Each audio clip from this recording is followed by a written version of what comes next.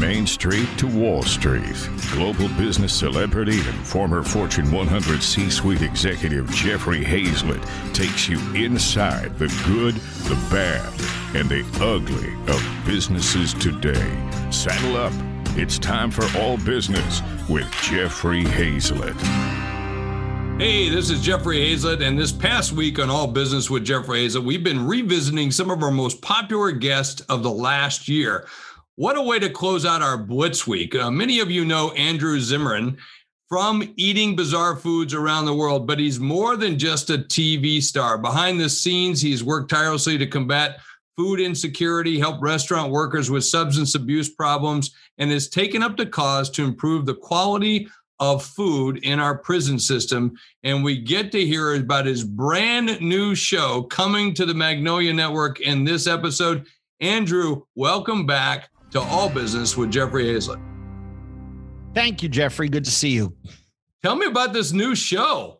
It just dropped. Their first six episodes are on Discovery Plus, which is free to AT&T subscribers, Verizon subscribers. I forget, one of the big phone companies. You get it free.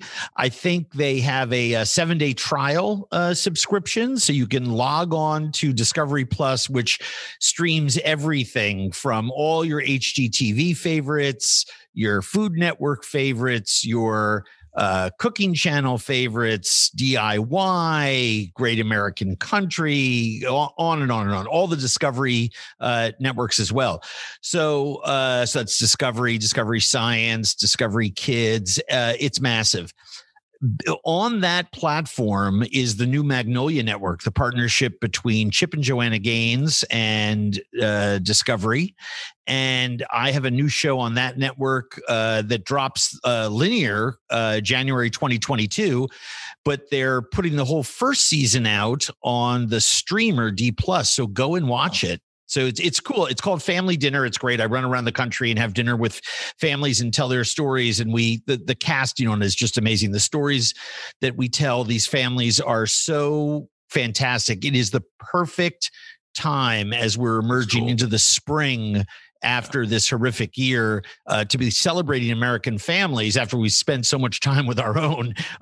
It's nice to see other families and get inspired from them. And of course, Bizarre Foods, Delicious Destinations, Driven by Food, the Emmy-winning Zimmern List, all my other shows that I made for that company are up there on the streamer as well. Well, if we get time, we'll talk about how much TV has changed, because it sure has from the days that we first got started. I just came out of a meeting, and perhaps it's a C-suite discussion for another day. But as the owner of a production company and a marketing business and a hospitality company that are all sort of in this one warehouse space here in Minneapolis, I can tell you that I spend hours every day just trying to keep up on the changes this year in television. The year-to-date change, where we are in the media business as a whole today versus a year ago, especially now that everything can be digitized, is being digitized, and is being monetized, right? With NTFs, people are now trying to monetize and put options up on Silicon Valley ideas. And I think the next thing is going to be entertainment ideas. I mean, it's just around the corner. Everything that can be digitized and monetized will be digitized and monetized. Well, I always say adapt, change, or die. And that's certainly the way when it comes to broadcasting. We knew that in the podcast business, the TV business with C-Suite TV and C-Suite Radio. And by the way, next time you come through Sioux Falls, your dinner's on me. Come by the house. I know I won't be interesting enough for the cameras, but we'll sit on my bridge on the Big Sioux River, drink a fine wine, and have a nice dinner. So that is my idea of a good time. You got it. Mine too. Hey, last time we spoke, we were very early on in the pandemic, and we talked a lot about food insecurity and the inequities of food production. What do you think COVID-19 has done to expose our food supply chain? Well, I think it's, it's not just removed the blanket on the bed. It's taken the duvet, the blanket, the sheets. I mean, we're right down to the box spring, and we can see the wear and tear, and we can see that we need it replaced. And we can see that not flipping it every couple of years and looking at it has created a brittle infrastructure. And the initial days, especially that first 6-8 weeks of the pandemic, I think revealed all of the problems. I think since then we've received a lot of data that it's, adversely affected 30-40% of Americans, primarily people of color. The people who we're trying to help the most, it has hurt the most. And I think that to me, the saddest part of the whole thing is that by not addressing the pandemic, our economy suffered. And every month that our economy suffered, we saw more and more millions of people drop from just above the poverty line to just below the poverty line. And what that does to our economy is massive. First of all, they don't have any extra money to put back into the system. So that is one economic issue, but it also increases the pressure on the rest of us, health insurance, public programs, taxes, et cetera. And you don't see it right away. This is still the greatest country on planet Earth, the richest country on planet Earth. Nobody loves this country the way I love this country. And so I don't want anyone to misunderstand my critique of it as being anything other than trying to see the love of my life, my nation, maintain its stature, both within our borders and our image abroad. But when you take that kind of hit, you don't see the problem right away. States have emergency funds they can dip into. The Fed has emergency funds it can dip into. But we're going to start to see the effects in the coming months as all of those people, and yes, I think the $1.9 trillion American Rescue Plan will go quite a way towards helping. And I'm hoping it does the whole job, especially as summer rolls around and production can increase. We're in another growing season for all 50 of our states coming through, right? I mean, things had this happened, in the middle of the winter, it would have been a different story. But it is going to put a very, very large toll, a lot of pressure on our economy. And hopefully we're up for it. I pray that we will be, and I hope that the $1.9 trillion is well spent. Some of the financial backstopping that we saw over the course of the last year,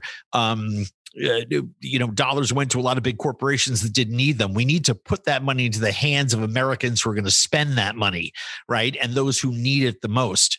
I tell people all the time who get in my face about it. I say, look, I'm very transparent. I'm a 1%er. I'm getting none of that money, nor do I want any of that money. Right. I want it to go to all the people that work for me that, don't earn as much, that need the financial backstopping. And I've talked to them every day. They're putting that right back into the economy. So it's very, very important. The specific question about our food system, we've had an immigration issue that this isn't left or right or red or blue. I mean, everyone since Jimmy Carter has kicked this can down the road. I'm hoping that the current administration addresses the immigration issue and does what no president has done for the last 50 or 60 years, which is create a system that we don't have to continue to worry and debate about who comes into this country, who's allowed to work, who pays taxes, et cetera, because that is a crushing impact on our farming, packing, picking, fishing, livestock, rearing and raising. Says our food economy relies on immigrant workforce, and we just have to accept that fact. We profiled it in my MSNBC show, What's Eating America, and I could spend hours talking to you about it. But that immigration reform bill that we've been waiting for 50 years. I hope that it happens and passes and is signed on the president's desk over the course of the next 3 years, because that would be the biggest help to that industry. And I think in general, what we need to do is we need to professionalize it. We need to provide health insurance, paid maternity leave, all the other things that most other jobs go to. And I think we need to, raise the minimum wage. I think that the tests and the studies have all shown that this has a positive net effect. I'm for it, especially with food workers, a very special group that has put themselves out there time and time again. These are the people that feed all Americans, and we need to be taking better care of them. Speaking of taking care, I need to take care of a few of my sponsors. Let me take a quick break. We'll be right back after this. C-Suite Radio.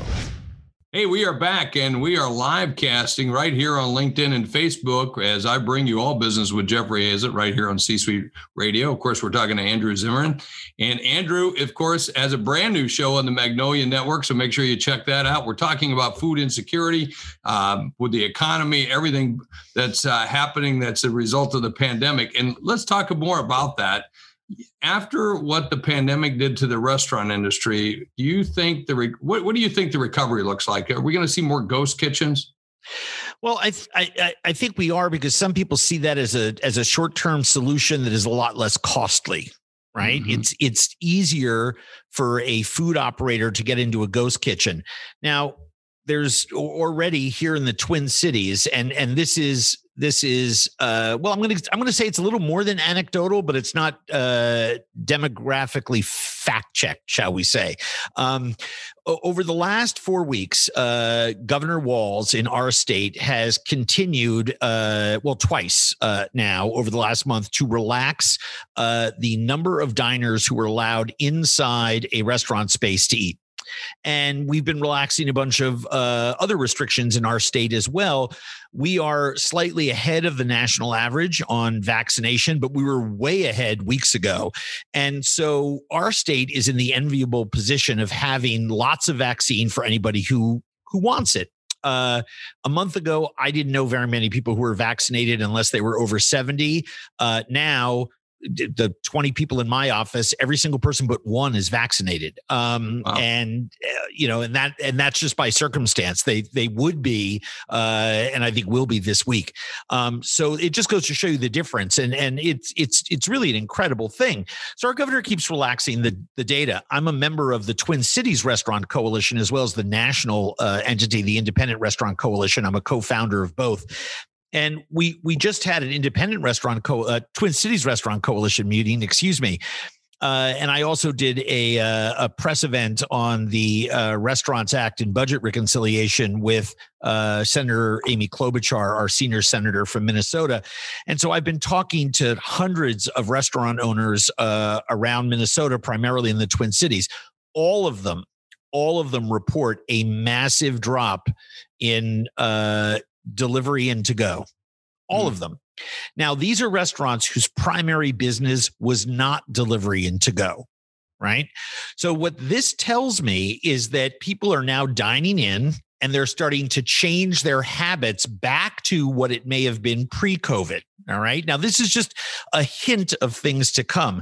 So you think the pendulum's going to swing all the way, though? No, I think it's going to go back and forth. I think like an actual pendulum, if you shut your eyes and imagine a pendulum, it swings back and forth and back and forth and back and forth. And eventually the movements of the arc are shorter and of shorter duration in time, and then it settles down into one place. I don't know what the new settling point is, and I do believe it's going to go back and forth, especially state to state. I mean, people all over the country are listening to this right now, so I can only tell you what's happening today in Minnesota. But as of today, I have 20, 30 restaurants that are all reporting. These are all sit-down restaurants that you would previously go into, not fancy pants restaurants, just restaurants whose primary business was not to go and delivery service, right? So if you're a pizza establishment, I'll make it up, 60, 70% of your business is to go and delivery, right? Right. So we're not talking about those kind of restaurants. We're not talking about fast food or QSR. We're talking about sit-down, independently owned restaurants. Every single one of them reports a drastic, I'm talking about 60, 70% dip in to-go and delivery orders. Now they're seeing a rise in people eating in. And the reason that I bring this up is really a question about ghost kitchens, which was one of the big pivots, right? Everyone pivoted to delivery and to takeout and, trying to be the corner store and all the rest of this kind of stuff. But the big one is ghost kitchens. And there are a lot of aggregators who are putting big money and investment into it. And I'm thinking they may be outguessing the marketplace. I could be the dumbest guy in the world, but I think ghost kitchens are one of those things, young people, the number one thing that, the last two generations have said demographically, and there are very serious studies on this, their number one benchmark for where they spend their money is transparency. Ghost kitchens, by their very nature, are not transparent. It's a little bit of a, smoke and mirrors. I mean, no one's lying or fibbing. You know that there's not a physical space. It's an aggregated kitchen. Quite frankly, as a customer, I don't care if the food is good. The food is good. I just think this ghost kitchen thing may be one of those deals that kind of like Blu-ray players is popular for a year or two and then goes into the dustbin of history. I think people want to know where their food is from. But a lot of restaurants did a really good job. I mean, for a lot of years, if you went for takeout at a regular restaurant, a good restaurant, they did a really crappy job. Of course they did. But during COVID, they got really good at it. Yeah. They had to change their entire system. The restaurant industry. And sometimes the menus too, right, Andrew? I mean, they had to because I had the founder of Meatballs out of New York, and he makes a food that travels well, but he talks about shipping the menu to a food that travels well. I thought that was kind of unique. Yeah. Well, you have to remember a restaurant. If you and I open a restaurant that is going to do 70% to go and delivery, we know that how it's packaged, and we want it when it leaves our kitchen. If you open it up an hour later in your house, we still want it to look fresh and taste good. If you and I own a French bistro somewhere, what are we going to do with our French onion soup? It just doesn't translate. Right. It's not the same. So you have to change your menu. The other issue is when restaurants are seeing 60-70% decline in total sales, they have to remake their menus because they have to account for fewer workers. They have to account for different food coming in the back door consistently, right? So there's a lot of reasons why they had to do that. The restaurant community, especially the independent restaurant community, is the most creative and vibrant source of phenomenalness that I know of. I'm biased. I've been in that industry for 40 plus years, but I can tell you right now, no other industry was asked to pivot 17 different times in every state in the union. 1 month you're allowed 50% dining. The next month you're not. 1 month you can have a pickup service. The next month you can't. On and on and on. Pivot to the point that if you say that, it's a dirty word to restaurant people now. They just don't want to hear it.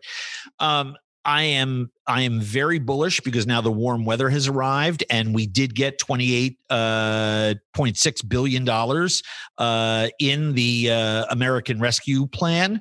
That funding, is absolutely crucial to folks.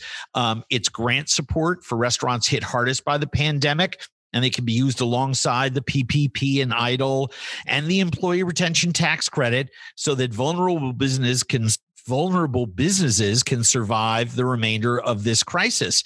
It's administered by the SBA. I hope they're changing their submission request forms. Right now, little family-run restaurants have to use the same forms that defense contractors do. It's very horrendous. It's horrendous. It's like 35 pages of that's exactly jumbo right. mumbo. That's exactly right. But I am very, very bullish on some of the really important aspects of this. The biggest set aside there is $5 billion of the $25 billion total is reserved for restaurants that have less than $500,000 a year in gross receipts. In 2019. And the SBA administrators can create other tiers. What this does is it allows them to prioritize awarding grants to eligible restaurants, entities that are owned or controlled by women, veterans, socially and economically disadvantaged businesses, businesses that are owned by people of color, and other demography as defined by existing SBA codes. And that's great.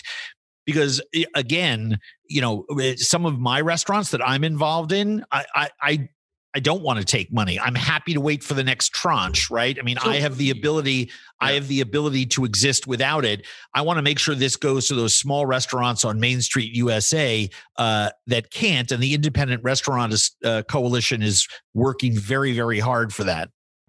C-Suite Radio. Andrew, you don't sound like a regular restaurant guy. When I talk to most restaurant people, you're a lot more socially, I don't know what the word I would, first of all, active about it in terms of being much more articulate about the problem, a deeper thinker about it. How did you come by that? Well, that's very kind of you. I was exposed to all the right ideas when I was young. And like a lot of other people, I gave my parents the finger. I went down a horrific hellhole of addiction and alcoholism. But you've been out of that for what, 28 years, I think, as I saw. 29 plus. Thank you, my friend. Good for you. So, when I got sober, I didn't know how to stay sober. Like I could not drink for a day, but I didn't know how I was going to do it for any longer than that. And some of my mentors in my recovery and 12-step groups taught me that the secret was doing things for other people. And over the course of the 29 years that I've been clean and sober, and by the way, these are spiritual teachings that have been, written about, codified for thousands of years. I mean, tens of thousands of years in some cases. My parents had by the way, they have some of it in the Bible. Just so you know. That is very true. Old Testament?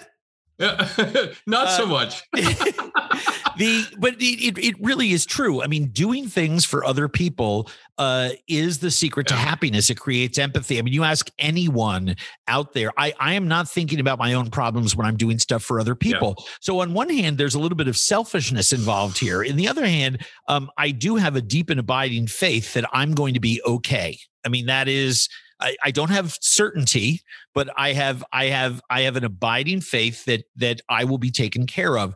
I also have been taken care of historically over the last 20 years better than I deserved. So it's my obligation with the platform that I have to work hard for those that have less. And I'm not trying to put myself up on any kind of pedestal. It's just personally how I navigate life. If I wasn't spending, I mean, look, my board of directors wished I spent less time working on other people and more time working on me, but they also understand that the magic to our brand, and people who go to andrewzimmern.com, please visit that website, go to our partners page, see who we work with, why we work with them, what we're involved in. I think it's really, really, really important stuff. And it is the secret, not only to my happiness, but I think to a lot of our success as a business comes from doing things for other people. Look, there are a lot of people who say, yeah, well, if you didn't, you'd have X percentage points going back to your own bottom line. I said, yeah, but we'd be less happy, less vibrant, more miserable, higher employee turnover. People wouldn't want to work here. And less successful. Quite frankly, less successful. With that, our C-suite network is a big piece of it is the more you give, the more you get. And that's the way it works. And if you sit there with a catcher's mitt waiting for it to come to you, it's never going to come. No one's going to ever throw the ball. You got to throw the ball to somebody else before they want to play catch. And that's a lesson I learned. I want to ask you one last question. As I was making a drive a month ago across the country, I was driving a truck back from New York to South Dakota. And, I didn't want to stop in a lot of restaurants, didn't have the time. I was really hustling to get home. So I stopped at a fast food restaurant, McDonald's. And there was a long line. In fact, there was 2 lines of cars. So I downloaded the app real quick and had my food brought out to me. And that was kind of a revelation that I looked at and I said, this is going to change the way fast food restaurants operate. There's going to be more car lines and less in, fast casual seating, I think. It's actually going to happen. It's actually going to be bigger than that. Everyone knows where you are based on your phone. And if you allow the recipient to know where you are, if you go on your smartphone, it doesn't matter what platform it is, and you put in the search engine, pizza nearest me, it will ask you if you wanted to share your location so that it can actually tell you what pizza places are nearest you. So the next big wave is not having you drive somewhere and be where your car is. It's not having delivery to your house, because both of those things already exist. It's wherever you are, it's going to be brought to you, right? So this has been going on in airports now for about 10 years. I was involved with a startup group that was actually doing this, where anywhere on the concourse where you were sitting, any of the restaurants on that concourse, the food would just be brought to you. So you didn't have to get up. You didn't have to miss the announcement for your flight, and on and on and on. That same technology is readily available. It's become inexpensive enough. And I think within the next year, once we get people back to being in communal space together, and that I think will happen this summer. And once we reach that herd immunity and knock on wood, everything goes the way it's supposed to go, that's supposed to be September and October. I predict by Q4 2021, Q1 2022, everyone is going to be hearing a lot more about companies. That's why I'm less I'm less bullish on ghost kitchens and more bullish on robotic kitchens, digital delivery systems, and other things that actually integrate the customer and the restaurant fully 24/7, 365, where whatever you need will be supplied to you on demand when you want it. The same way that we have dealt with movies and books. And I mean, hey, with Amazon, I can at 3 a.m, I can order an electric juicer and it will show up within the next 24 hours, right? Or shorter if you've got a locker That's nearby. exactly right. Exactly. That's exactly right. And I think that same thing is going to happen to food, and not just quick serve stuff. You mentioned that it was a fast food restaurant that you visited. You're going to see that in mid-level and upscale restaurants like crazy, because their secret, they can only bring a certain percentage to the bottom line. Right. So the way you bring more money to the bottom line is more customers. So if you could just get 40, 50 extra covers a night by sending the food where people want it, well, that's going to be magical. But nothing takes away from when I walk into the Brandon Steakhouse, okay, where the most expensive item on the entire menu is $21, okay? And I sit down at my table and Daryl brings me over that double scotch with a little extra pour. Yep. You're not going to get that. You're not going to get that with that's the hospitality business. And the successful people in the delivery space. I'll tell you a really interesting story that I find fascinating. There are some restaurants that have been more successful at delivery than others. And the places that because I tried to spend a lot of money in restaurants, anyone that was delivering in my community, I wanted to bring in food.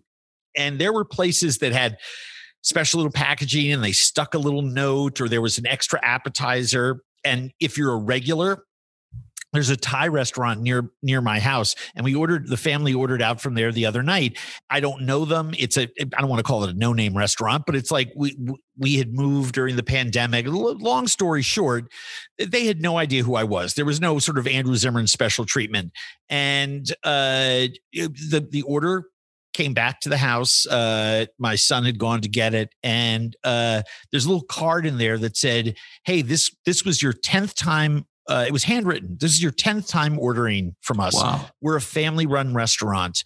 We're barely making it, but we are surviving. But thanks to customers like you consistently ordering from us, we've been able to make it. And so from the bottom of our hearts, and there was this little shrimp appetizer, but it was the card that made the difference. And to me, that's the pandemic version of the double scotch with an extra finger over ice, and the general manager who says, hey, Mr. H, great to see you. Right? I mean, and you'll go back again and again times. And again. I will never eat at another Thai restaurant in town, but that one. Well, I shouldn't say that because I like to eat at all of them. But they now have a special place in my heart.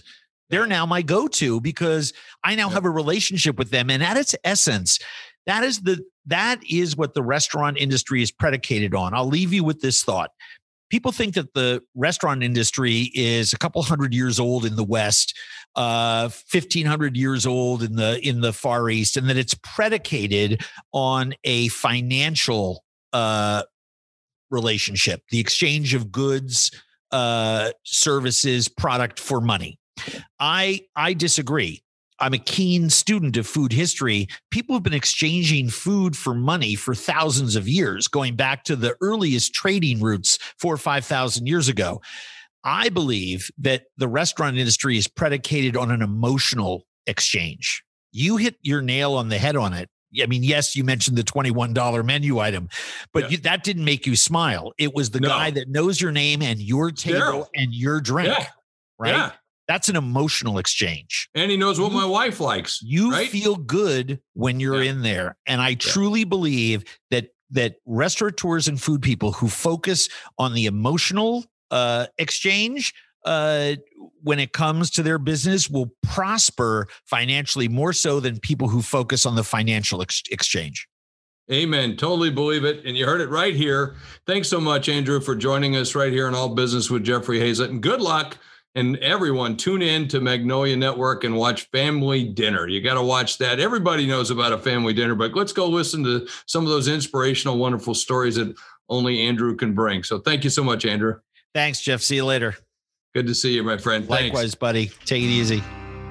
At the end of every show, I like to talk about what did I learn from the show, and it was all about success is tied to doing for other people. Did you hear him talk about the notes, the emotional side of that? I thought that was awesome, but also the way he gives back. I'm always intrigued with my conversation with Andrew. He's the kind of guy I'd love to sit down numerous times and have dinner with, just because we would have such great political discussions. Even if we didn't agree, we would have a wonderful discussion, a deep thinker. And you don't always find that with restaurateurs. Now, I'm not trying to knock restaurateurs. They usually are talking about the hospitality of the business. He is talking about the social changes. And I thought that was a great conversation for today's episode right here in All Business with Jeffrey Hazlett. Don't forget to tell your friends, and don't forget to visit your local restaurants and make sure you tip extra for them.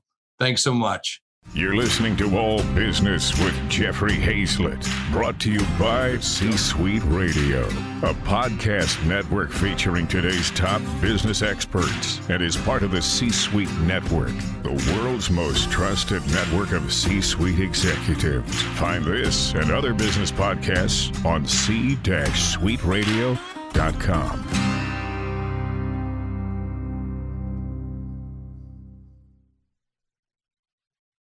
This podcast is a part of the C-Suite Radio Network. For more top business podcasts, visit c-suiteradio.com.